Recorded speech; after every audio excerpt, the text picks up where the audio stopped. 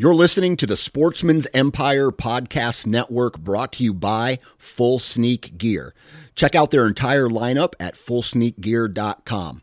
Also be sure to check out our entire stable of podcasts at sportsmansempire.com.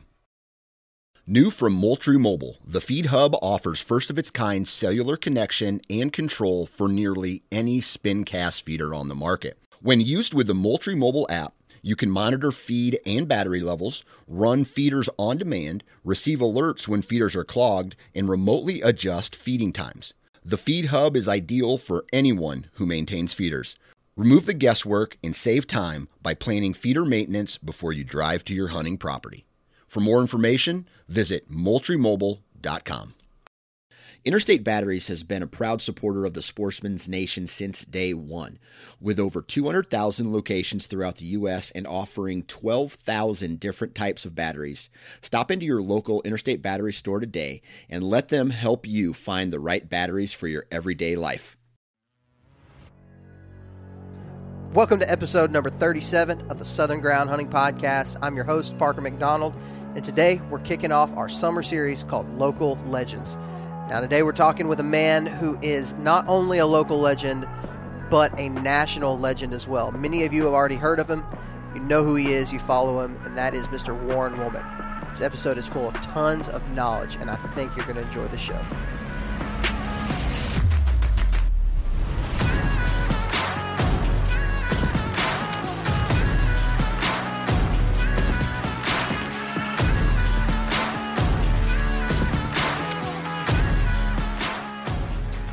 What's going on, everybody? Hopefully you guys are off to a great start with your summer.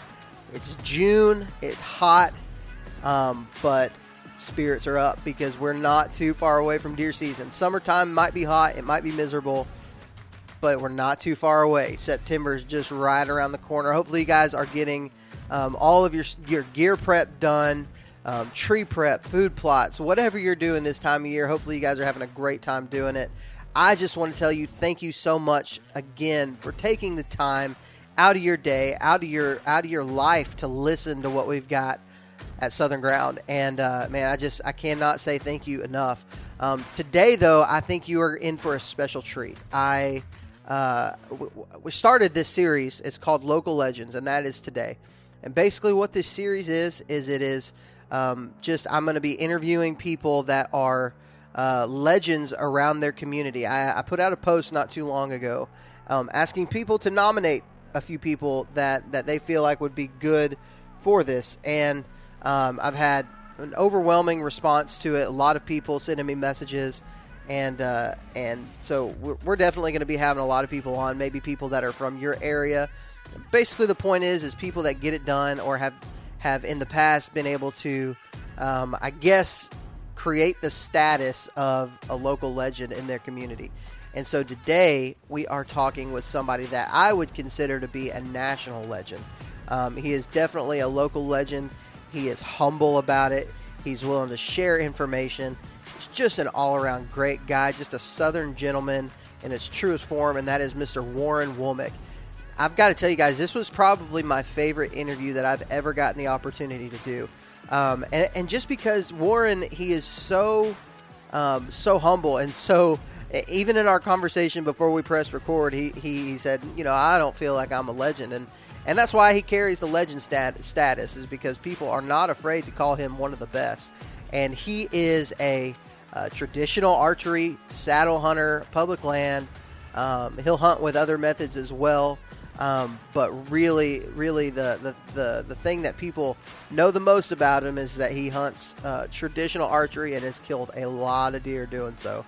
And man, again, it was an honor for me to be able to be on the line with Mr. Warren Womack, and I know you guys are going to enjoy it. Again, we're doing this series throughout the whole month of June and July. So all through the summer, we're going to be doing this series called Local Legends. So if you have somebody that you would like to nominate, just send me a message on Facebook at Southern Ground Hunting, or even a direct message on Instagram, and that's at Southern Ground Hunting as well. And I would be more than happy to listen to talk to some of the people that you guys have hunted with, or maybe it's somebody in your area that you know about that could be a great guest for this episode. One thing I do know is a lot of the people that have been nominated have I've reached out to them and they've said, I don't really want to talk about it in public. I don't want it to be online. And so that is definitely there's definitely some truth to that. A lot of these guys are not legends because they share a ton of information. And so I respect and appreciate that. I'm just excited about this summer. It's going to be a great time. It's going to be a great summer for Southern Ground. We're getting geared up, man. Like I went scouting last week and found some great sign in a new area that's kayak access. Found several different beds. One bed that I am almost positive is a buck bed, just judging by the sign going into it and coming out of it, and just the way it laid out. And so I'm going to be uploading a video very soon. Actually, as soon as I get done with this podcast, I'm going to start editing that video, and just go check it out. It's at the Sportsman's Nation YouTube channel.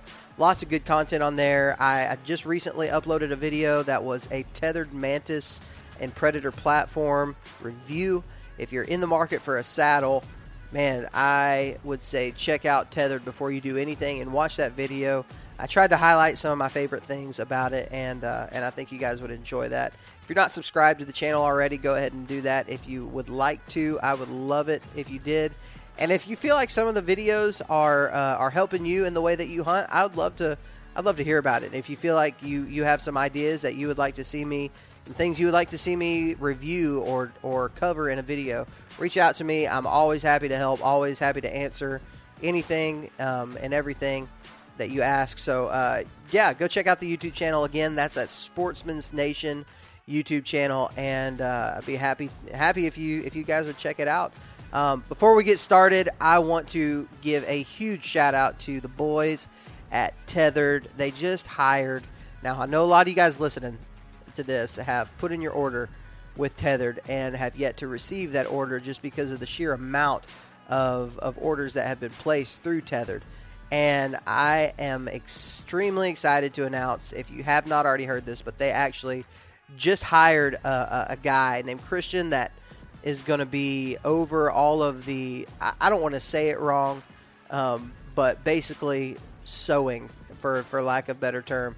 I know there's another word for it, but I can't think of it off the top of my head. But he's being hired on full-time at Tethered, and they announced it last week.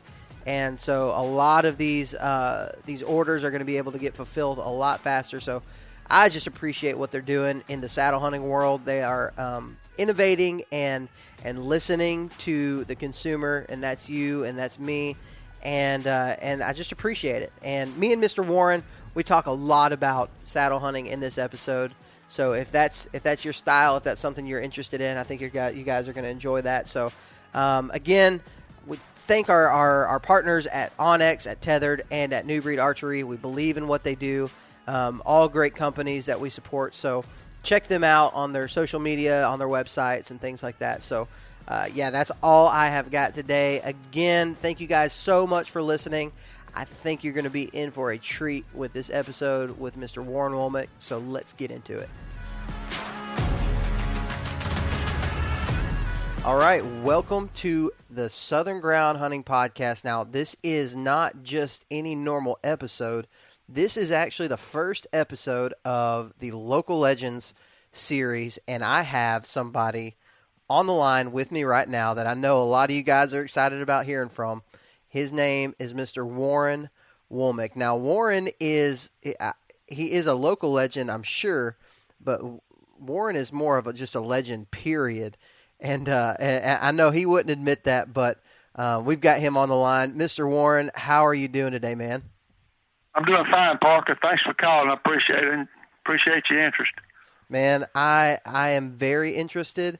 I've told so many people in the last, 3 days since we scheduled this, how excited I am. And, man, I know I'm excited. I can't imagine how some of the guys who follow the stuff that you're doing, how excited they are. I asked a question on Facebook on one of the forums we're on, and, man, so many people responded and had questions for you.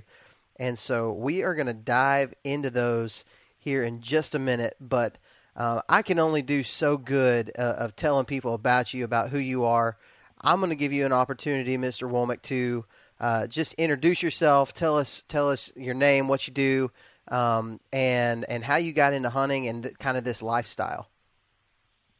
Okay, well, my name is Warren Womack, and I guess hunting for me has been a family tradition. You know, first of all, I'm going to tell everybody I'm 75 years old, so I'm not a spring chicken. I'm on the downhill side of my hunting, but I started off as a young kid, and it probably hard to find a picture of me when I was young without some kind of little toy bow or a pistol or a BB gun or something in my hands. I just grew up, and like I said just now, it's a family tradition. I was raised up in a hunting family. My mother had 6 brothers, and they were all country boys and raised up hunting and whatever. And my dad, he was a hunter, and he had one brother, and he was a lifelong hunter. He probably spent more time in the woods than anybody I've ever known. And he was an old bachelor, and had a job where he could hunt every morning and every evening. And he had dogs for this, that, and the other, and he stayed in the woods. So it was just a natural progression for myself to be interested in it. I just got a real late start in the deer. They didn't have any deer in our area until I was grown, and I actually didn't make my first deer hunt or kill my first deer until I was 24 years old. So kids nowadays, they get a much head start on that from what I had, and the opportunities are a lot better for them. So you didn't kill your first deer until you were 24. Is that what I heard?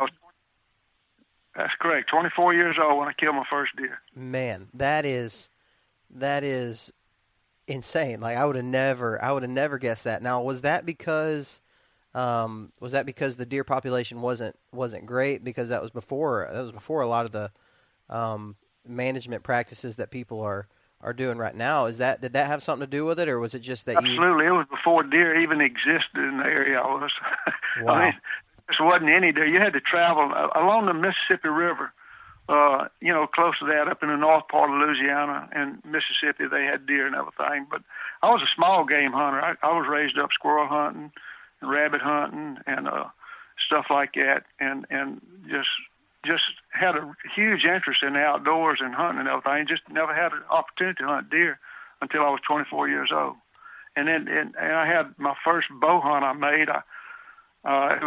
Had a real positive effect on me with a negative results, basically. And during that, from the efforts of that hunt and the way it turned out and everything, I created a burning desire to do as much as I could to educate myself on what it takes to put deer inside bow range.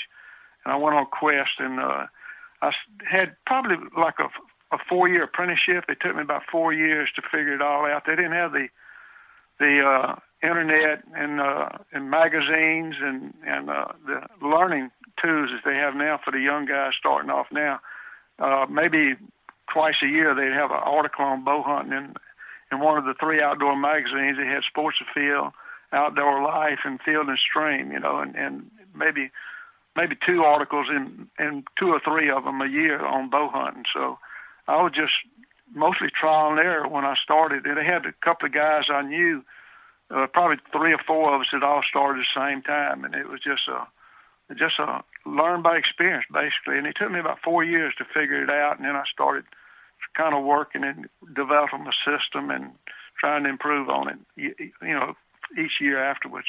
So you were 24, and now I heard you say earlier before we started recording, you specifically said the date 1977. Was that when you were 24? Was that the same year? No, that's when I really started having my best years. I actually started in 68. 68. Okay. 1968, and it like I say, it took a couple of years. I gun hunted in 68, and then I started bow hunting in 69, and then from there it progressed on. And by 73, I pretty well had a good idea of what I wanted to do, and I started having some successful seasons, we'll put it like that. So I'm going to kind of ask you a question that's going to give away, kind of, I don't know, for lack of a better term, going to give you some street cred for guys who don't know who you are and what you've accomplished in your life. So you were 24 years old when you started, and now you're 75. Is that what you said, 75? 75. You're 75 years old now. How many deer have you killed in that span of time? 385. 385 deer from 24 to 75. Now, That's cool. here's something that I get out of that. Okay, so you're a guy who has had some major influence in, especially around the South, in the way a lot of people hunt. Man, every time I've ever heard you speak or say anything, it's always been to help somebody. You just have a lot of influence. I see guys right now who are, around that 24, 25 range who think, oh man, I'm already past my prime. I'm already past where I can really do anything in this industry. But from what you're saying, that's just totally not true. I mean, most guys, they start by the time they're 24, if they're big into the outdoors and hunting and deer hunting specifically, that was something that started in their earlier years. But it sounds like you were an adult onset, pretty much, deer hunter, and man, now look at where you're at with that number and the amount of influence that you have. So the thing I think is important to get out of that is, man, if you have a passion, if you have a drive, if this is something that you want to do in your life, then just go for it. Would you agree with that, Mr. Warren? Oh, absolutely. You can be as good as you really want to be. It's just up to you how much effort you put in. You're rewarded by your efforts. And, I was ate up with it, man. I had a burning desire to put deer inside bow range. And I tried to educate myself and learn as much about it. And then I have to owe it a lot to hunting friends, too. I've hunted some really outstanding hunters. I mean, I got a couple of them that I spent a lot of time with, and one in particular, Ed Lloyd Foreman. Some of the guys I see on the forums and what have you, he's just starting to get a little active on them and participate on them on. I call him Lloyd. His first name's Ed, but he goes by Lloyd. But on the forums, he's Ed Lloyd Foreman. He had a tremendous influence on my hunting and took it to a whole different level. And he's a really, really outstanding hunter. The other hunting partner had one word for him that described him. It was relentless. And he taught me a lot of that, being relentless himself. So the two of us made a real great team and caused problems for a lot of deer. I'm going to tell you that right now. Well, one thing that I really appreciate about what you do and just your I'm trying to think of the right way to say it. In this industry, and I hate even using the word industry, but in this sport that we love so much, so many people are so consumed by antler size and by even age and things like that, which there's nothing wrong with those in and of itself, but a lot of people almost feel ashamed of killing a spike or a 4-point or even a doe in some situations. But what I'm seeing, especially following your Instagram page, is there are a whole lot more people who want to go out and just enjoy it and enjoy the experience. And guys like you are empowering them to go and do such a thing, because you look at your influence and the amount of influence that you have right now on guys. And that's one thing that I'm taking from it big time is if you decide to pull the trigger on a deer, you better be happy with that deer. And so I really do appreciate that about what you do and who you are and the influence that you're having, even in my life and the way that I hunt and the way that I make decisions, especially in the woods. But we're going to dive deep into your style. You have said several times my style of hunting, and you even said the word relentless, and it's an awesome definition, and I would agree. But can you kind of just, in a nutshell, give us an overhead view of when you say my style of hunting, what does that entail? Well, it's just the way I do things and always have done things once I learned how. You're limited to only so many days that you can hunt. And especially a working man, it's basically a weekend hunter. So when you have time off to hunt, you want to hunt where you have a high percentage hunt. You don't want to just say, this looks good, I hope one comes by here. That time is really valuable, and you want to get the most out of it. And you can only you can only kill where the deer are, and the way to find where the deer are is a lot of scouting. To me, people ask me what my secret is a lot, and I don't have any secrets, but what has helped me more than anything else is in-season daily scouting. And a lot of people are afraid they're going to mess up the area, and you will mess it up if it's small property, but I hunted some real large properties, and I would spend at least 2 to 4 hours every day that I hunted searching for the very best sign I could find. When I climbed a tree to make a kill, or hope to make a kill, I wanted to have a reason to be there. And I wanted a reason that just got me excited, that I really would bet my house that a deer was going to come into that. And the best way to do that is on food sources. And the best food source I've found is feed trees. And now people say, well, you know, feed trees are going to be in the early season. They're going to die out after a while. They're going to drop out, and all acorns going to be picked up. But you got hard mass and you got soft mass trees.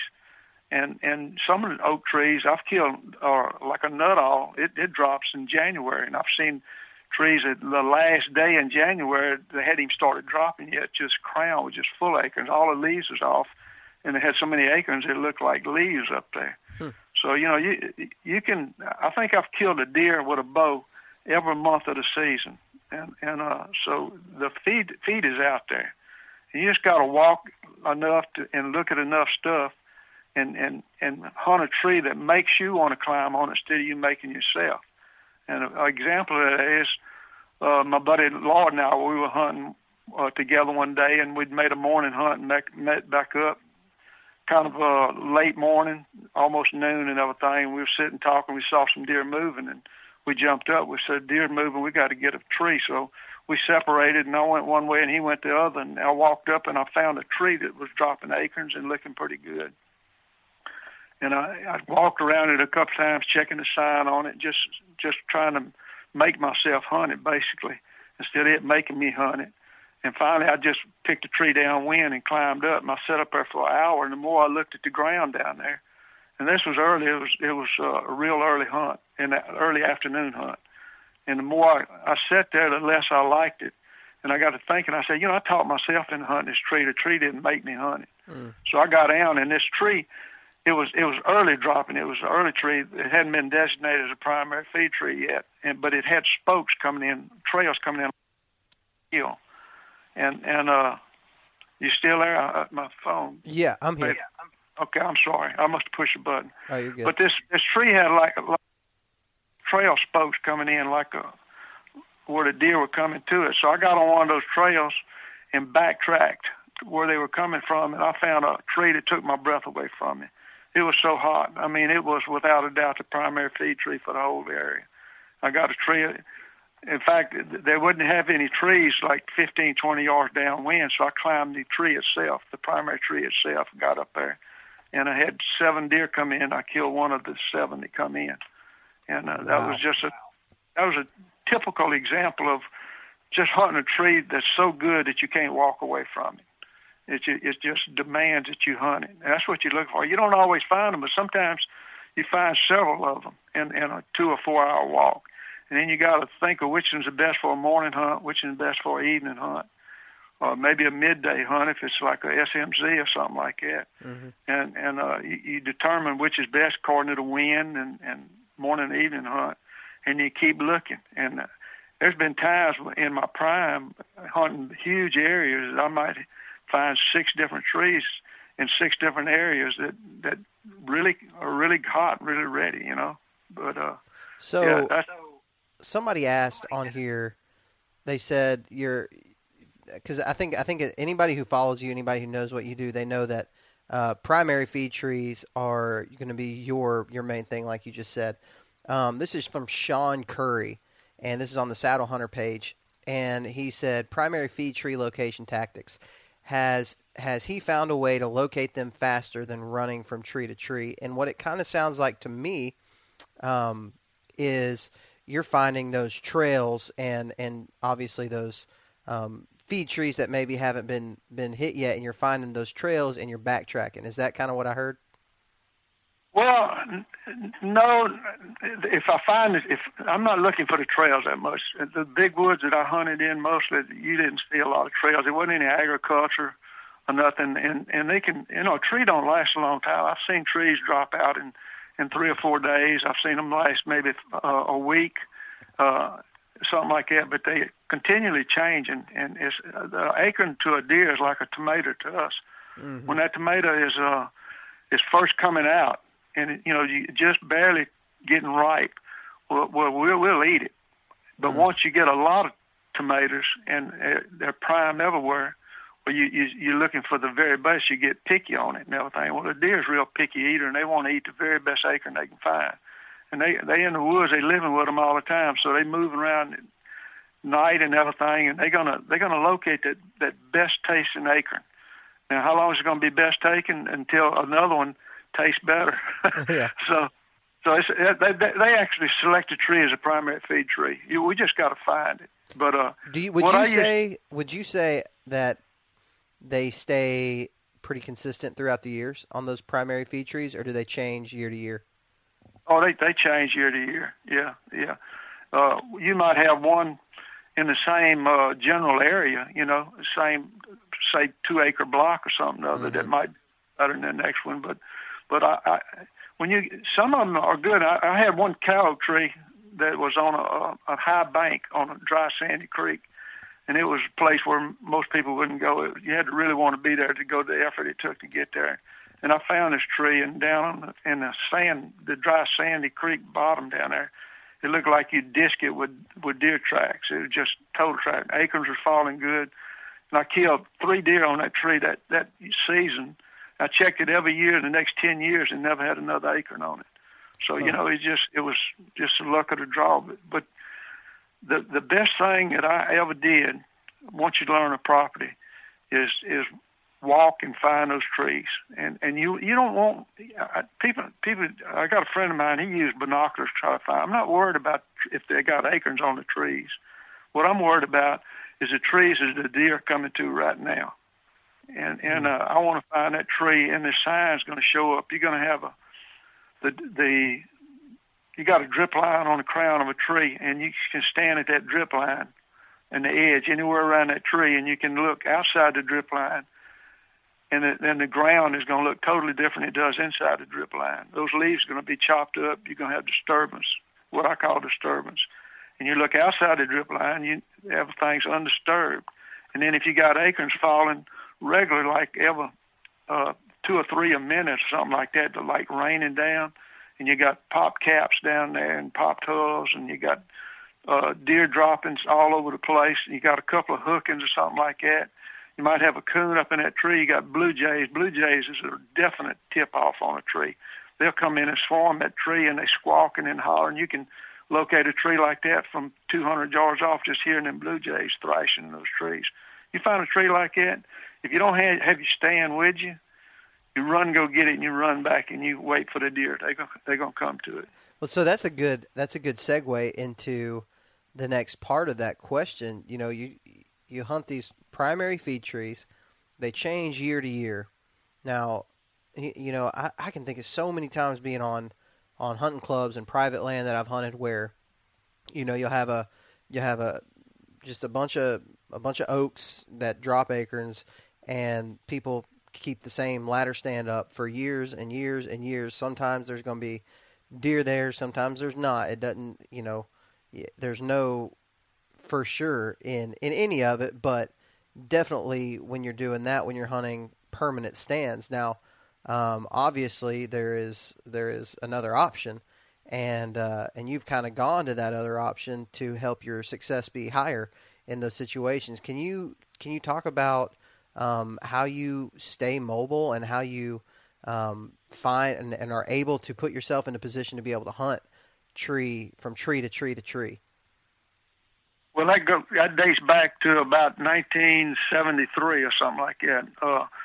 It was this guy, and this is before they had lock-on stands, any kind. The only tree they had then was at, I forget the name of it. It was a self-climbing stand. It was dangerous. It was very, very dangerous. I know what you're talking about.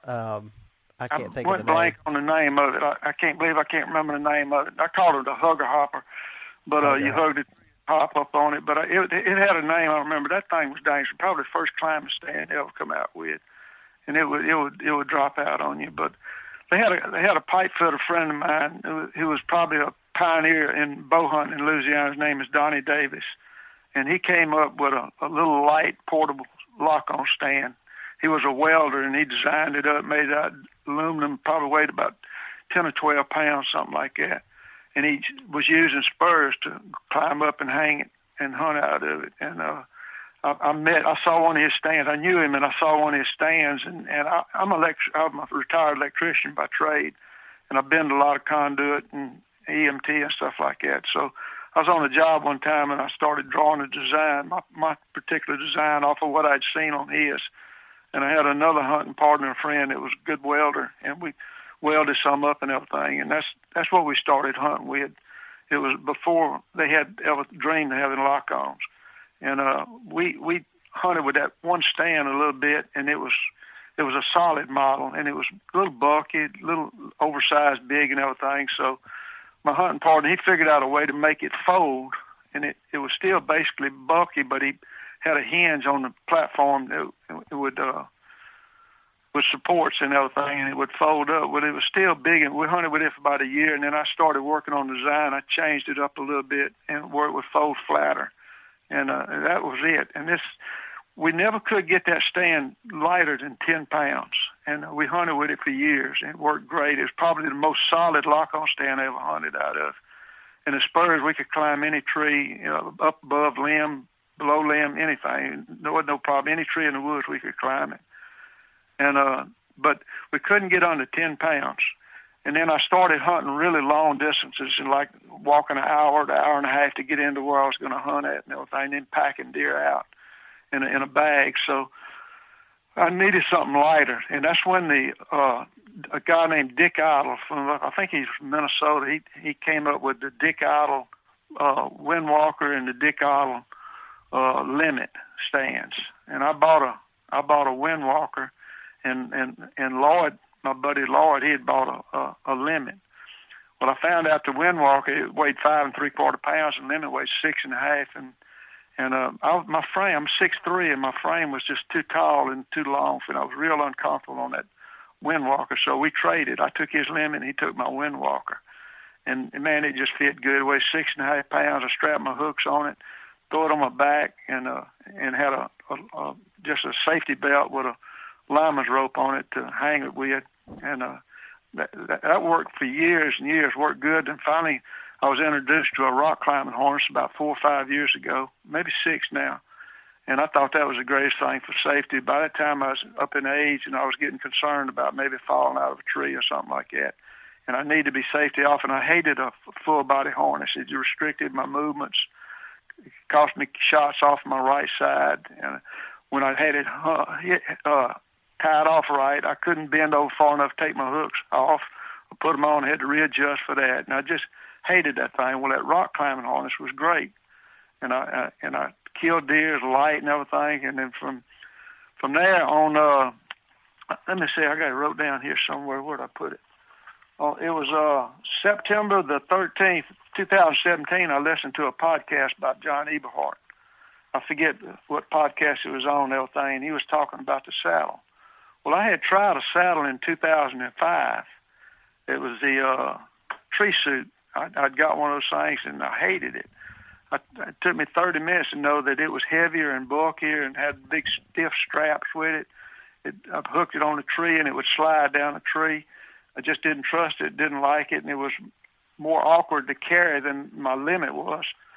So I sold that thing. Well, on September the 13th, 2017, I listened to that podcast with John Eberhart, and I became interested in it again. I mean, he's a good salesman, and he talked about it.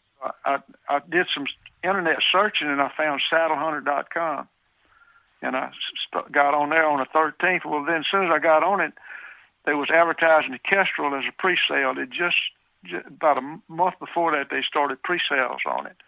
So that day that I joined Saddle Hunter, I ordered my Kestrel saddle, which was on September the 13th, 2017, and then 10 weeks and a day later it arrived. Well, I was into my 2017-18 season, about halfway through by then, and I started from then on. I became a saddle hunter, basically.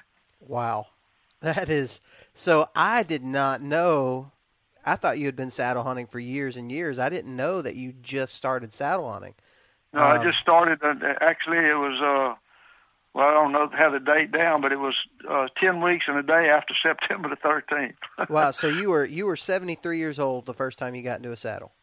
Absolutely, yeah. Or the first time. Wow, that is incredible. And I wasn't even thinking about talking about this because I thought you've been doing it for years and years. But man, that's so cool. I know a lot of people are just really kind of a little bit leery about getting into a saddle. You know, especially even people my age in their 30s and 40s, like it's not safe and that it's going to be hard. But well, the main reason I went to it was for the safety part.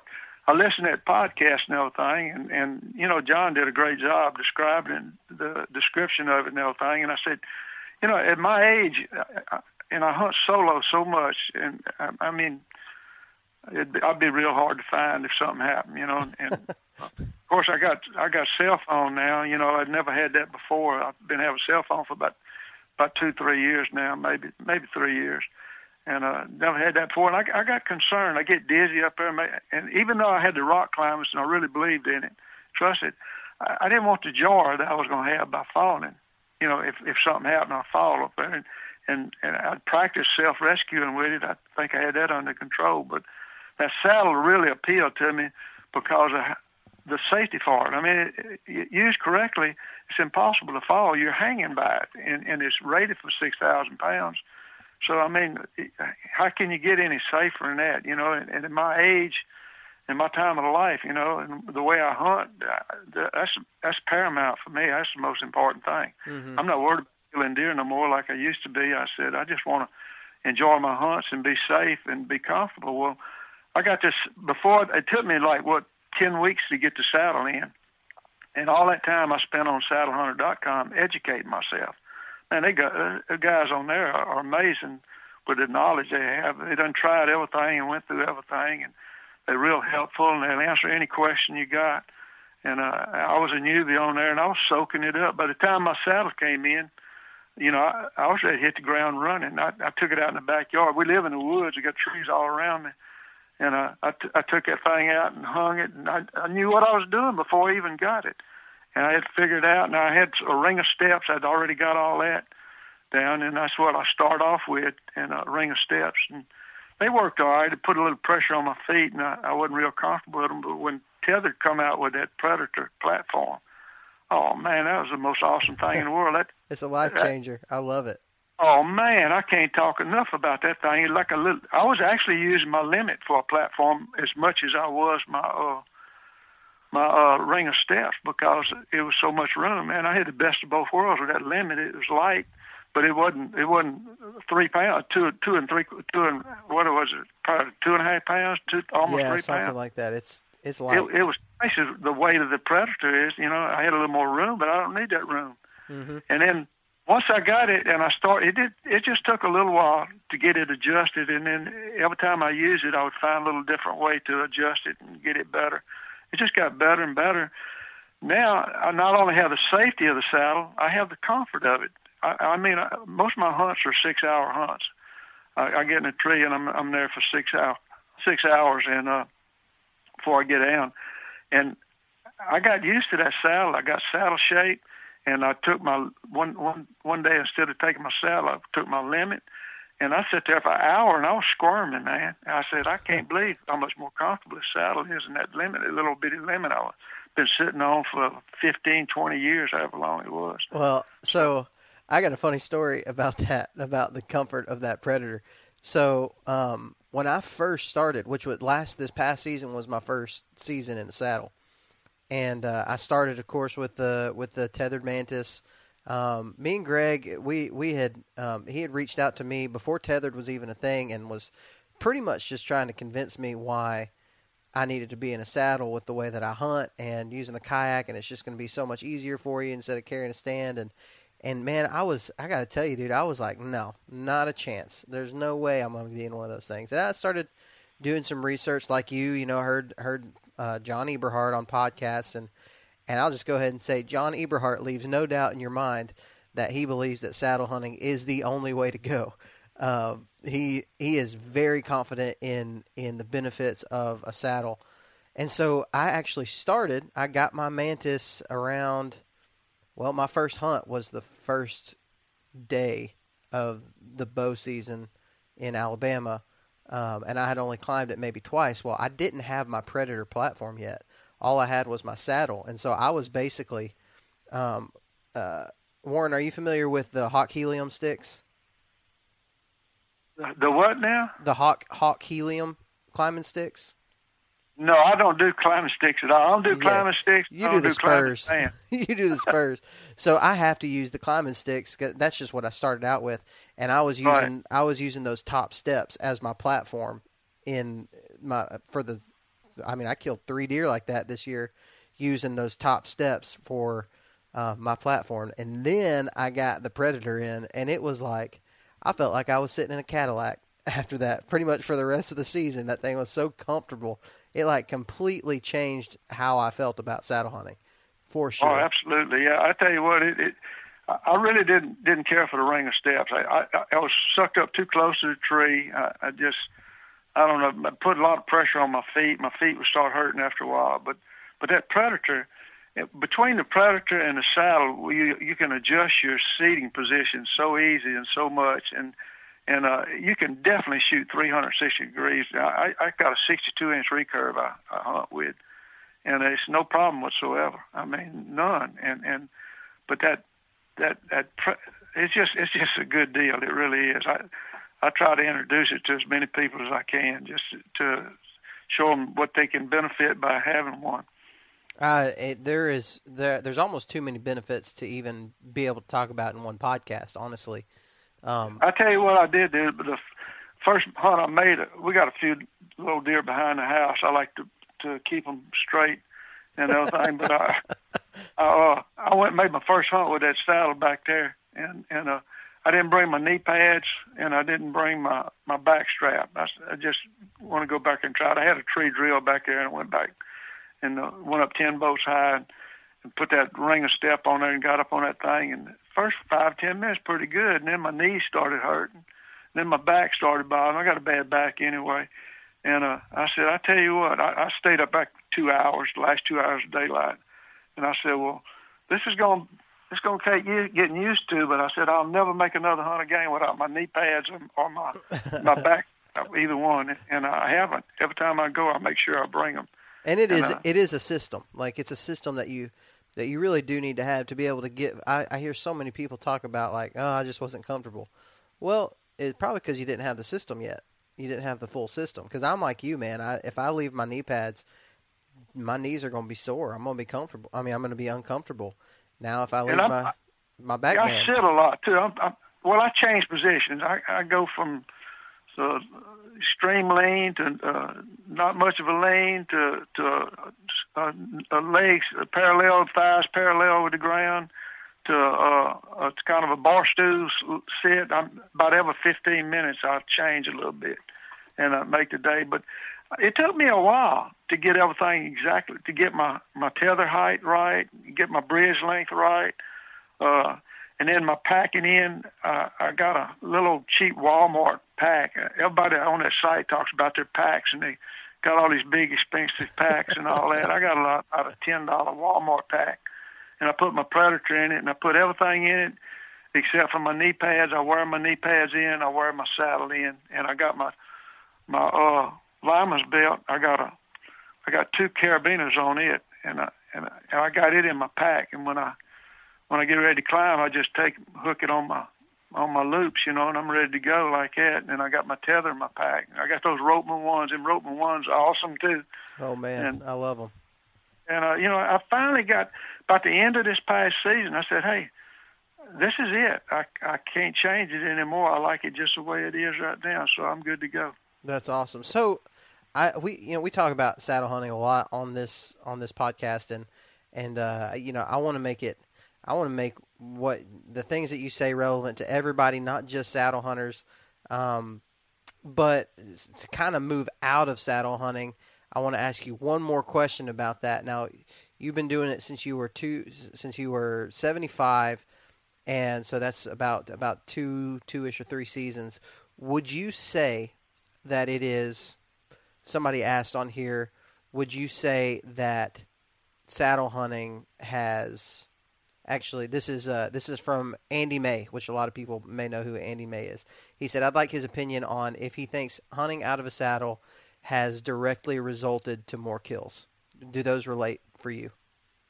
Well, I can't say it's directly made more kills for me because I hunted so many years out of a lock-on stand up, But I've yet to make my first bow kill out of it. I've made a couple of gun kills out of it, and I had two other deer I could have killed with a gun the first year, and instead of taking my saddle, I took my lock on and killed a couple of bucks with it. But I can't say it has for me, but I can see in the future where it could. You can hide so good behind that tree and the angle you are, and it's got a lot of advantages over a lock-on stand. It really does. Yeah. And I can see the potential of it doing that, but for me, I can't compare all the kills I've made out of my lock-on compared to that. And don't get me wrong now, I wasn't dissatisfied with my lock-on. I mean, my saddle system is only probably at the most 2 pounds lighter than what I had before.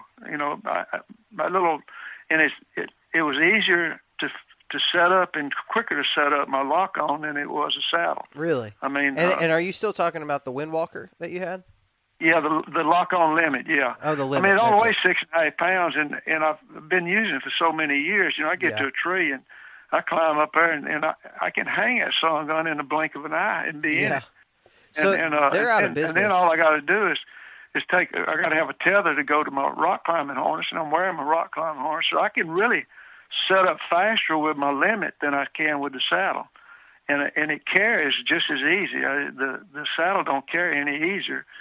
To me, personally, it's all about safety, and not only do I have the safety now, I enjoy the benefits of the comfort. It's more comfortable than sitting in a lock-on stand for me. Yeah. And I've sat in the what's the big high dollar fancy one and everything? The Lone Wolf? No, the bigger ones. I can't remember these names. There's Millennium. Millennium, yeah. I sat in one in Millenniums on a hunt with some friends invited me to Alabama, and they already had it hanging, and I climbed up in there. And after, it was nice when I first got in it, but after a while it got a little uncomfortable, and I think the saddle is much better than the Millennium that I sat in. Yeah. Not to mention that little big postage stamp limit that I hunted out of so many years. But for me, it was the safety factor. That's why I really went to the other benefits. Really, maybe 2.5 pounds lighter than my other setup was with a lock-on stand. But you got those limits, and Windwalkers are hard to come by nowadays. So everybody just can't go out and get them one. Right. That's what I was going to ask. I thought I'd seen that they were no longer in production at all. Yeah, well, Dick Idle, he had them for a few years, and then he sold out to the Lock-On Company, and then they became the Lock-On limits instead of Dick Idle limits and Windwalkers, and then they went out of business after a few years, and then a couple years later they come back in business for a few more years, and then they dropped out again. So the only way you can get those two stands is buy them from an individual, I guess. Mm-hmm. Yeah, that I know I've seen on a lot of the Hunting Beast. People talk about them. People got pictures of them and stuff. And man, it really seems like, especially these days when trying to have the lightest setup possible is a pretty popular thing, especially for public land people. Somebody ought to try to pick that company up and get that design, because I'll bet they could probably sell a few stands. Right. I could be talking out of my butt right now. Somebody may have already done that, and I don't know about it. I don't know either. I tell you what, it's hard to beat that old original Windwalker and Limit. They're really good. Yeah. And then my climbing system too. I always use spurs, and then until 83. 83, I got introduced to the woodpecker drill and bolt system, and I didn't use it much until about 2004, something like that. Then I started using the drill and boat system more and more. My hunting started changing. I started hunting smaller private places instead of the huge public land that I hunted for so much. And I started using the drill. I pre-drill trees and little small. Right now, my hunting is real localized. I hunt around the house and got a couple of private places I hunt, and then I've been hunting in national forests up in Mississippi. So I've really changed my hunting a lot. Yeah, and that was one of the things that I wanted to talk about too. You, a lot of people on here have kind of like when I'm looking at these questions that people ask. There's Warren is the man. Warren is a legend. Man, I can't wait. This is going to be such a great podcast. One of the most common questions I'm seeing on here though is how's your hunting changed as you've gotten older, and how are you able to stay in hunting shape as you've gotten older? Well, as far as staying in shape, you can only do what you can do. I mean, it's hard to beat the clock. The time and the years go by and everything. It really changed you. But I've always worked out, did work out with weights and stuff like that. When I got out of the Navy, I was 21 when I got out of the Navy, and I've worked out with weight training at least 6 months every year since then. The only time I don't work out weights is during deer season and turkey season, and as soon as everything in between those, I got a weight routine I work out. Anywhere from 3 to 5 days a week, and I love to walk. We got some country roads where I live, and I'll try to walk 2.5 miles, probably 3 days a week, and keep my walking down like that. So, and then in September, I got a ritual. I got a tree drilled in my backyard, and starting in September, I put bolt up that tree, and I go up there and every evening the weather's right and don't have anything going on, I'll climb that tree starting in September the 1st, getting ready for October the 1st. I'll climb it up with a dozen arrows and lock in just like hunting conditions. I used to do it in my lock-on limit. Now I do it with a saddle and a platform. I lock in. I got targets scattered all out on the ground, everything. And I'll shoot a dozen arrows, and I'll climb back down, unhook, climb back down. I'll pick those arrows, and I'll climb back up. And I shoot about 3 rounds of 12, 15 arrows. I mean, I got my quiver. And I do that pretty much every day until October. Well, that does a couple of things for me. For number one, it gets to condition my legs for climbing. You can work out and do everything else, but you're only in shape for what you're doing. Mm-hmm. And if you're climbing, you're not in shape for climbing. So climbing that tree, three times a day, probably 20 days out of the month, 3 times a day, well, that gets your legs in shape. And then another thing is when you're up in that stand or in that saddle up there, you're getting used to being off the ground in hunting conditions, which has been a while since you've done that. And then shooting your bow out there, it's a lot different shooting a bow. For me, shooting a traditional bow out of a tree stand, it is standing on the ground and shooting. So I'm getting used to my shooting and getting my eye for that. So once the season starts, it's like I've been hunting for a month already. I can hit the ground running, and just fall right into it. Whereas before I started doing that, it would take about a week or 2 to get acclimated to the difference of hunting again. Mm-hmm. Well, and one thing too that a lot of people, I want to make sure that a lot of listeners are clear on. I know we have some people that listen that live up north, and they think, "Oh man, yeah, September, that's good weather." Out where we live, I know where I live, and you live further south than I do. In September, you're looking at 90 to 100 degree weather with 1,000,000% humidity. In the shade. Yeah, it's a workout, man. It's a workout to climb up a tree one time in September. Right. That's it. So when you're talking about doing that, over and over again, that is tough to do.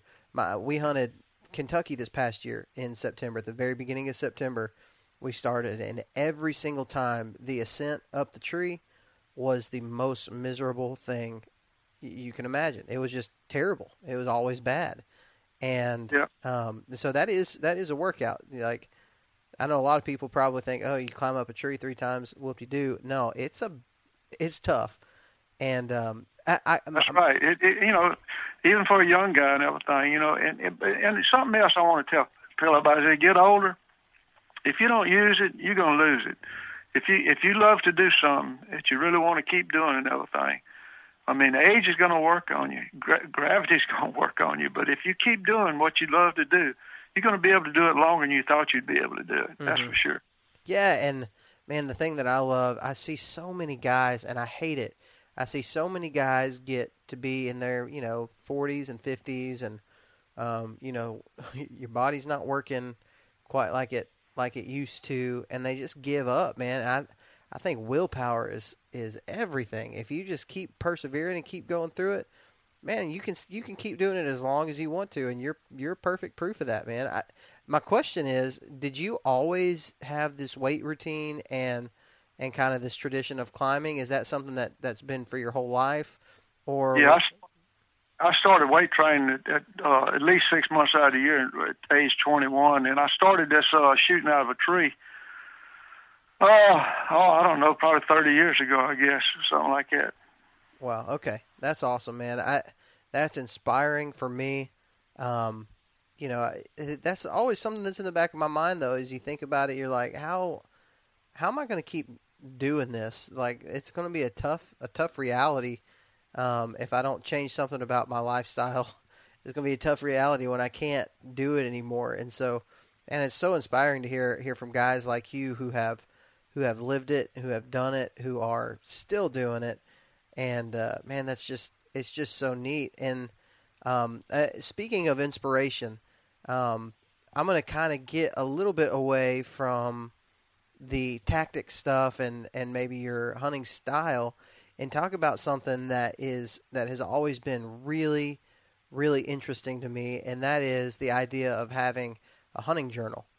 And I would say, the people that I know that know who you are and talk about you, and even some of the people that know you, the first thing that you talk about in those discussions is your hunting journal and the sheer number of deer that you've been able to kill, and that that number because of your hunting journal. So can you tell our listeners and even me, I'm sure I don't know everything about it. Can you tell people like what this is? Where did the idea start at? I really want to hear about it. Well, when I first started getting interested in deer hunting, I had 2 people that was a big influence on me as far as the journaling and pictures and all that. And one was a guy, a coworker on a job out there. This was back in the 60s, the late 60s and everything. And he was a deer hunter, but they didn't have much deer in Louisiana and hardly any back then. And as I'd mentioned before, and he would go to Texas and hunt. And he would come back from a hunt and come out on a job, and he'd bring pictures of these deer he'd killed and what he'd seen out there and everything. And he could tell I was really getting interested in it. And he encouraged me to, as the more I got into it, to take a lot of pictures and to help remember it and everything. And then the other inspiration I had was my uncle. I got an uncle that's 11 years older than me, my Uncle Sonny Nelson. And he's a big hunter too, and he's my mother's baby brother. So he could see I was getting into it too, and he told me to take plenty of pictures and write stuff down and keep up with numbers, and I'd never be sorry for it.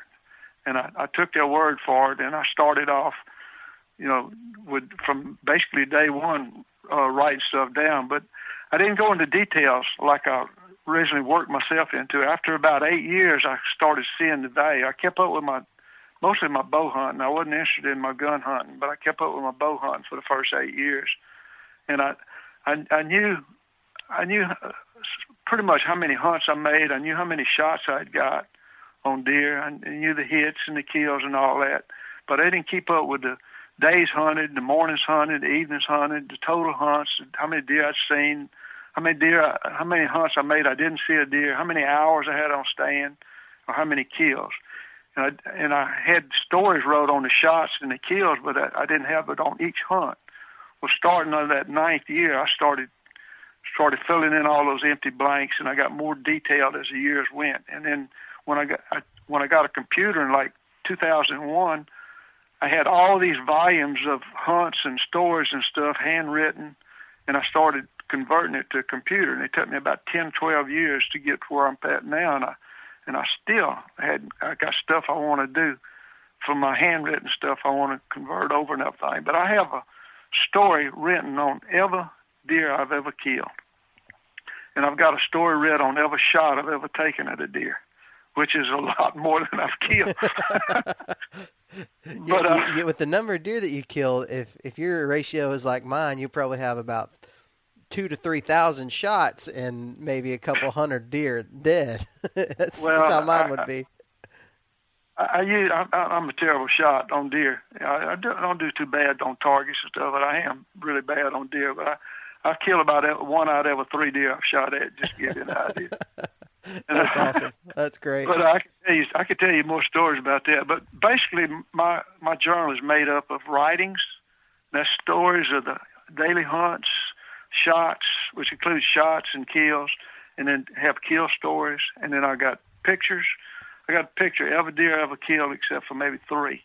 And that was for camera problems and lighting conditions and just stuff that didn't go right.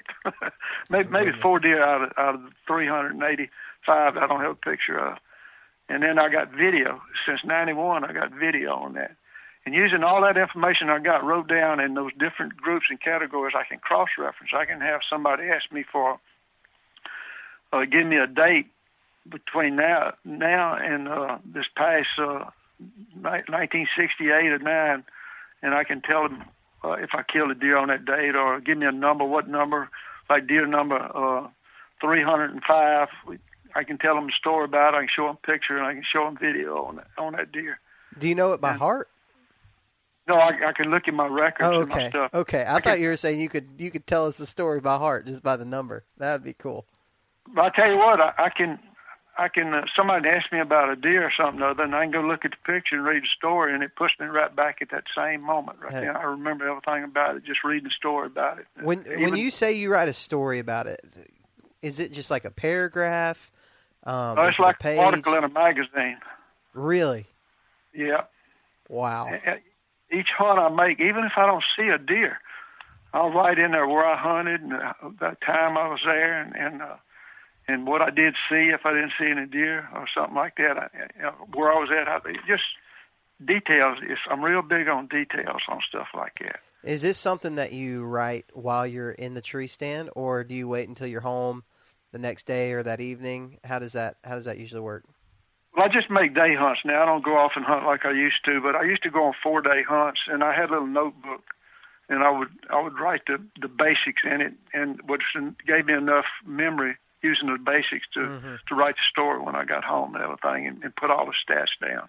Wow. But now I just make day hunts, so as soon as I get back home, I write everything down. I log everything in that I've done that day, or seen, or killed, or missed, or whatever. I write it all down.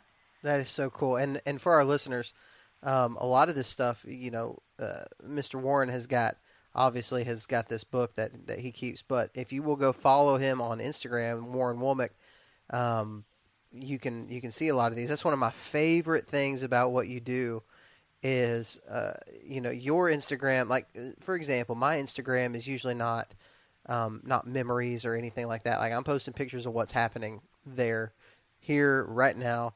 Yours is a memory from this day 15 years ago, and you have a deer that maybe you killed, or a turkey that you killed, or something, or a trip that you took, and it is so cool. Look, let me interrupt you. Pick a number between 1 and 385. 1 and 385. Let's go with 177. 177. All right, that was bow kill number 128. It was Wednesday, December 7th, 1988, 5:30 p.m. It was a doe. Shot her on. I was hunting on a water oak. It was a 14-yard shot, and she ran 30 yards. And I got where I killed it at too, which I don't need to put that out. Yeah, don't put it out there. Hey, that's funny you say that. There was a guy on here. I don't know if you saw it, but he said, "Where do you hunt, or what city do you live in, and where do you hunt?" That's what the question was. I was like, I probably won't ask that one. But guy will get a shout out because the question was so ridiculous that I had to say it out loud.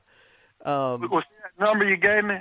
Not only could I give you that information, within a couple of minutes I could find the picture, and after anything after 91, I can come up with a video clip of it.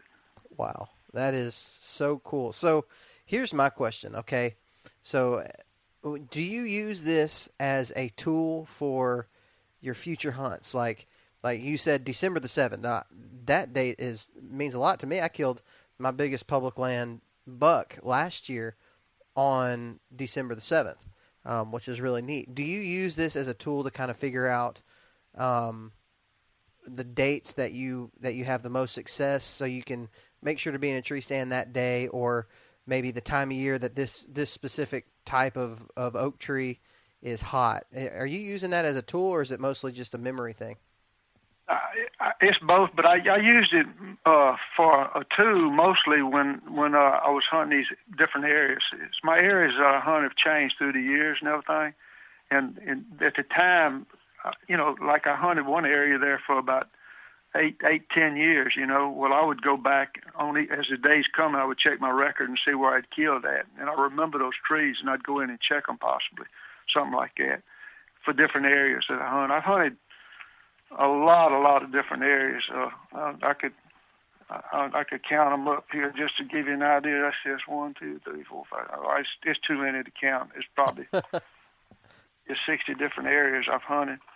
But if I was hunting a certain area, I might go back through my records and check them, and for that date I was going to plan on going back and get an idea or something like that. But it's fun to keep up with this stuff. It extends your season, and you're only limited by your imagination, what you can record and keep up with. And when you first start doing it, this might not be in as detailed as it'll grow to be, but the more you do it, and somebody will ask you a question. I say, well, I don't know. I may count that up and figure, there's you another category to keep up with, something like that.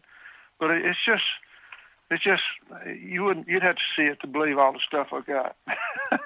That is. And then I got a video of my entire season, for every season since '91 through this past season. Wow. I mean, I started off on VHS, and then I converted that to DVD. And then continue with DVD once the DVDs got in. But it's just every deer and turkey season is my whole season documented on video with kills and just like you do video. It's just a whole video. That is so cool. Do you have any plans to at some point publish your book, publish the stories and things like that? I've been encouraged to do it a lot, but I did a video. I did 7 videos, from the material footage I had, and I sold 7 different videos that I come out with, and it was pretty overwhelming fooling with that. Yeah. And that wouldn't be nothing compared. That would be easy compared to me writing a book. I got everything wrote down. It'd just be organized and put together. And I don't really believe it's something somebody would be interested in buying nowadays. Like you started off, more people are concerned with the big trophy deer and stuff like that. That's what they're impressed with. Most people aren't impressed with this little old deer that I kill. I'm an equal opportunity shooter. For me, hunting is being successful, is making a kill. And if I hadn't killed, if I had just hunted big deer, I wouldn't have nearby as much kills, and I wouldn't have nearby as much fun or the memories I have of what I have killed. And it takes just about the same effort once you get the deer in range to kill a spike as it does to kill a 12-point. It's the same effort involved. You may have a little more pressure on you on the bigger one, but the mechanics are all the same. And it's just, do you want to kill it, or you want to not kill it? Man, that is so inspiring and so cool. I got to ask you this: if you had enough people. If you had enough people that said, hey, I would buy that. Because I can tell you right now, me and my circle of friends would buy it in a heartbeat if it came out. If you had enough people encourage you to buy something like that, would that be something that you would ever consider? I don't know. I'm too old now, I believe, Parker. It's just, like I say, you have to see all the volumes of stuff that I got here. It would be hard. I know. I just really want to read them all. I want to read every single one of them. So I'm trying to get it out of you so I can have it recorded for everybody to hear that yes, you would do it. But I don't know, man. That's just overwhelming, the effort it would take, and to get it. I wouldn't want to just put it out there like a mismatch. I just want to have a theme to it where you start and work through and all that. And I have just so much to try to edit out and put together. I just like it the way it is. It's kind of a personal thing. Yeah, that's amazing. And the thing that I like about it is one day, your kid. I don't know how many, if you got kids or grandkids or anything like that, but one day you got great grandkids. One day they're going to be 25 years old and they're going to see something that their great great grandpa wrote, and then they'll be able to show their kids, and they'll be able to live those moments with you, which I think is just, man, that is so cool. And every time I hear you talk, I say I'm going to start tomorrow, but this time I'm for real. I think I'm going to start it tomorrow. But you're never too late to get started. And you'll impress yourself with what you come up with and how you do it. I tell you some of the things I keep up with. First of all, you have a kill starting with. How's the easiest way to say this? I got like deer number 1 is gun kill number 1. Deer number 9 was bow kill number 4. Deer number 21 was bow kill number 15. I got and I got each one of those kills. I got the number deer, what it was, what number bow or gun. I got the day, the date, the time, the sex of it or what it is, 8-point, 5-point doe, whatever. I got the method of hunting, trail, area, water oak, Nuttall oak. I'm just looking at it in my book right now.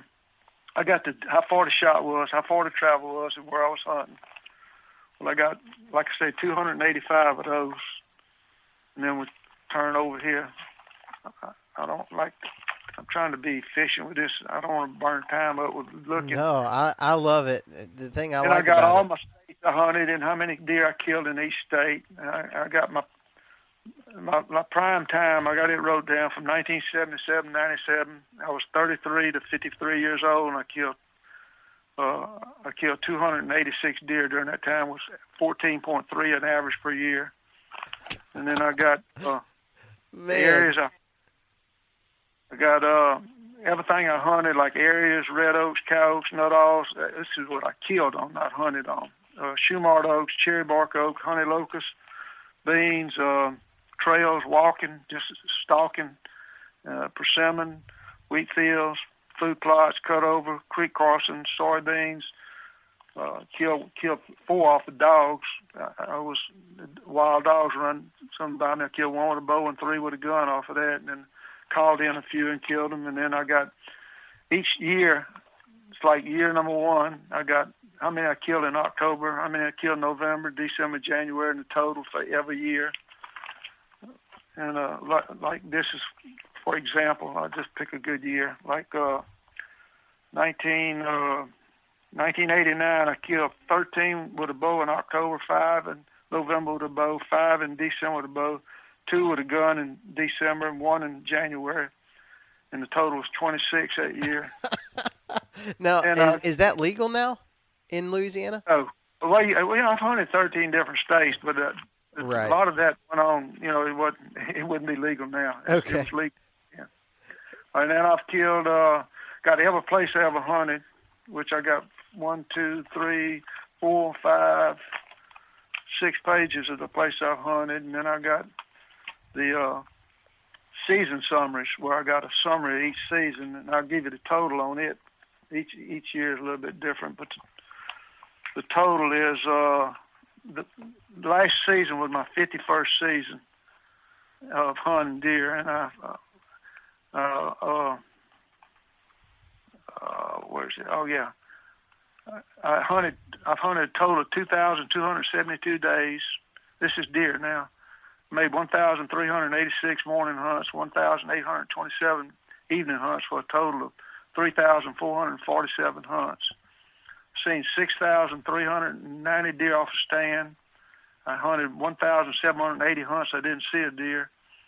and got 8,693 hours in a tree stand. Golly, that is so cool. And then this is just what you can keep up with. And then I got my bow hunts, how many bow hunts I made, how many shots, how many hits, and how many finds, and I got percentages, all that. Kept the percentages up to 2001, and my seasons started really decreasing. I didn't keep up with it past that. Yeah, I don't know that I would put my percentage on anything. Just it might be a blow to my ego a little bit. And I got the deer I've killed. I got how many spikes, 3 points, 4 points, 5 points, 6 points, 7 points, 8 points, 9 points, 10 points. How many bucks with a bow? How many does with a bow? I got How many bucks with a bow have you killed? Beg pardon? How many bucks with a bow? Bucks with a bow, 118. Wow, that's incredible. And 162 with a bow. Oh, yeah, 160 does with a bow. Wow. Sorry.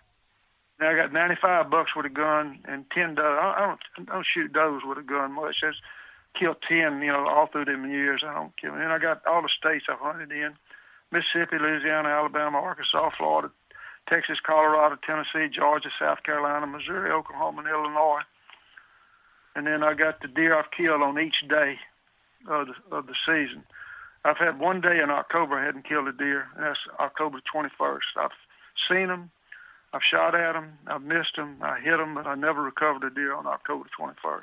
Wow. So let me ask you, have you, how long, so obviously every time you hunt, that number changes. Like on right. on all of those, on a lot of those, your right. days you sit. How long does it take you to, like when you get home from a hunt? How long does it take you to put all of the information in most of the time?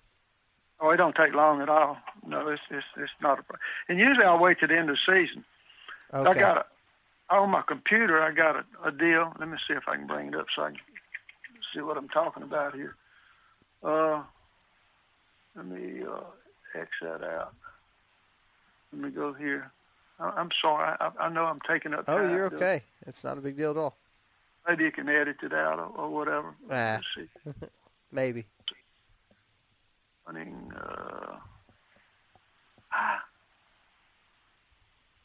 Oh, I'm in the wrong thing. I'm in pictures. Bear with me just a second. See, it's a daily deal. Like my hunting seasons, I keep a deal. This is bow and gun 2018, 2019. Right there, I got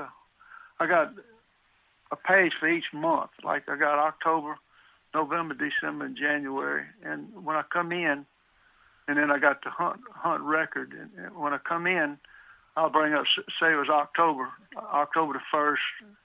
Put where I was hunting. I put the whole thing down there. Like I'll read you this one just for an idea of it. I think I can read this one. This says this is 2018-19 bow and gun season, October. I'm reading this off my record on my computer. Mm-hmm. 01 Monday, October the 1st, 2018. Home. I hunted behind the house. First day of the season, my 2093rd bow hunt. Made an easy hunt behind the house on a feeder I had set up a couple of weeks ago. Trail camera showed it hadn't been much activity on it, but I had to start somewhere. It was 73 degrees this morning when I was set up at 7 o'clock. The feeder went off at 7:15. The only thing I saw was a couple of squirrels and a few redbirds that came for the corn. The tree I'm in is small, and it was a problem. And it was a problem for my knees. Didn't have enough diameter for me to be comfortable. I was in a saddle too. The wind was from the east, and it warmed up pretty quick. It was 10 o'clock when I called it quits. I figured 3 hours was enough. Back at the house, I cut a board, walked back to the tree using 4 screws. I drilled in the tree to benefit my knees with more contact surface for next hunt. Should make us sit a lot more comfortable. Rain this evening, so no evening hunt. So that was just the first day of the season hunt behind the house. And every time I hunt, I write something basically like that. Mm-hmm. And I got that for October, November. And if I got a picture to illustrate, I'll put a picture in that writing and what have you. And then I got my hunt record for this. coming up. I got to wait for my computer loaded up. On my hunt record, this is what I keep up with right here. This is a daily deal. I got a place that I change the numbers on my computer, and it's total days hunted, morning hunts numbers, evening hunt numbers, total hunts numbers, hours on stand. And even hunt, I change that, update it. And I got how many bow hunts, how many deer sightings, how many hours on the stand, how many shots, how many hits, how many recoveries, all-time bow hunts, which reads at the end of this last year, 2,107 bow hunts.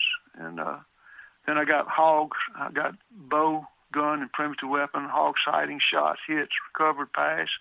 I got primitive hunts, deer sightings on primitive hunts, hours on stand. I got primitive shots, primitive hits, primitive recoveries. I got gun hunts, deer sightings, hours on stand, same thing. I got it all for bow hunting, gun hunting, and primitive hunting. And then I got total hunts without seeing a deer with the bow, with the primitive, with the gun, and the total. And then I got deer seen from the stand, deer seen from the ground. I got the numbers for each month I do, and then I got where I hunt at, and how many hunts I made, how many deer I seen on that hunt from that location hunting, and how many deer I see from the ground. I got how many trees I drilled and where I drilled them.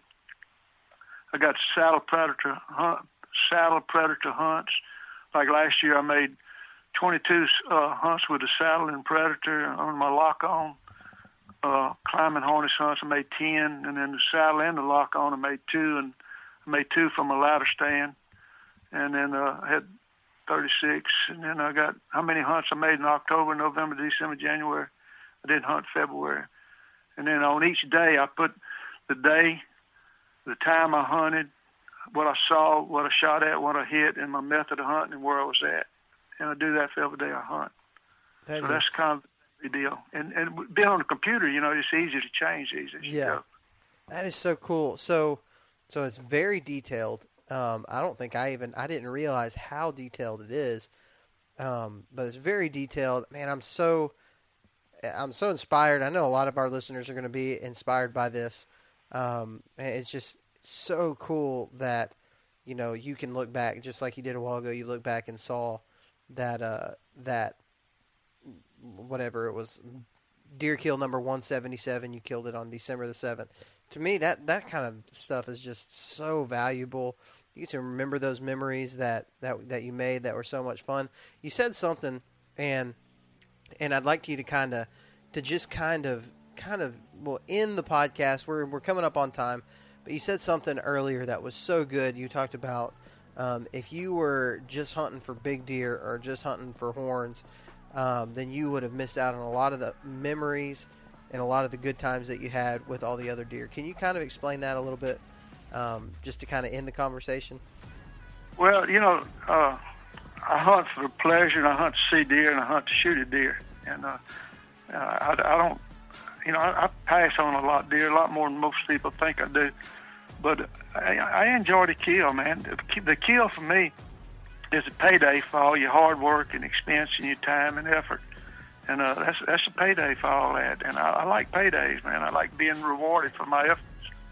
And letting deer walk, it's fun to see them and all that, and fun to count them. But a lot of people say, "Oh, I could have killed that one." You don't know what you could have killed until you do it. There's a lot of things can happen to make an easy shot not be a kill. And I've witnessed it, and I've experienced it many, many times. I've missed deer inside 10 yards more times than I want to tell you about. But, until you put your hands on him, you didn't kill him. And it's like I said before, there's no difference in the mechanics of killing a spike and a 12-point. You just get a little more bragging rights out of a 12-point and you do a spike. But to me, I get just excited over any deer I kill. And something else, too, a darn mature matriarch doe is about as hard a thing to kill there is. Mm-hmm.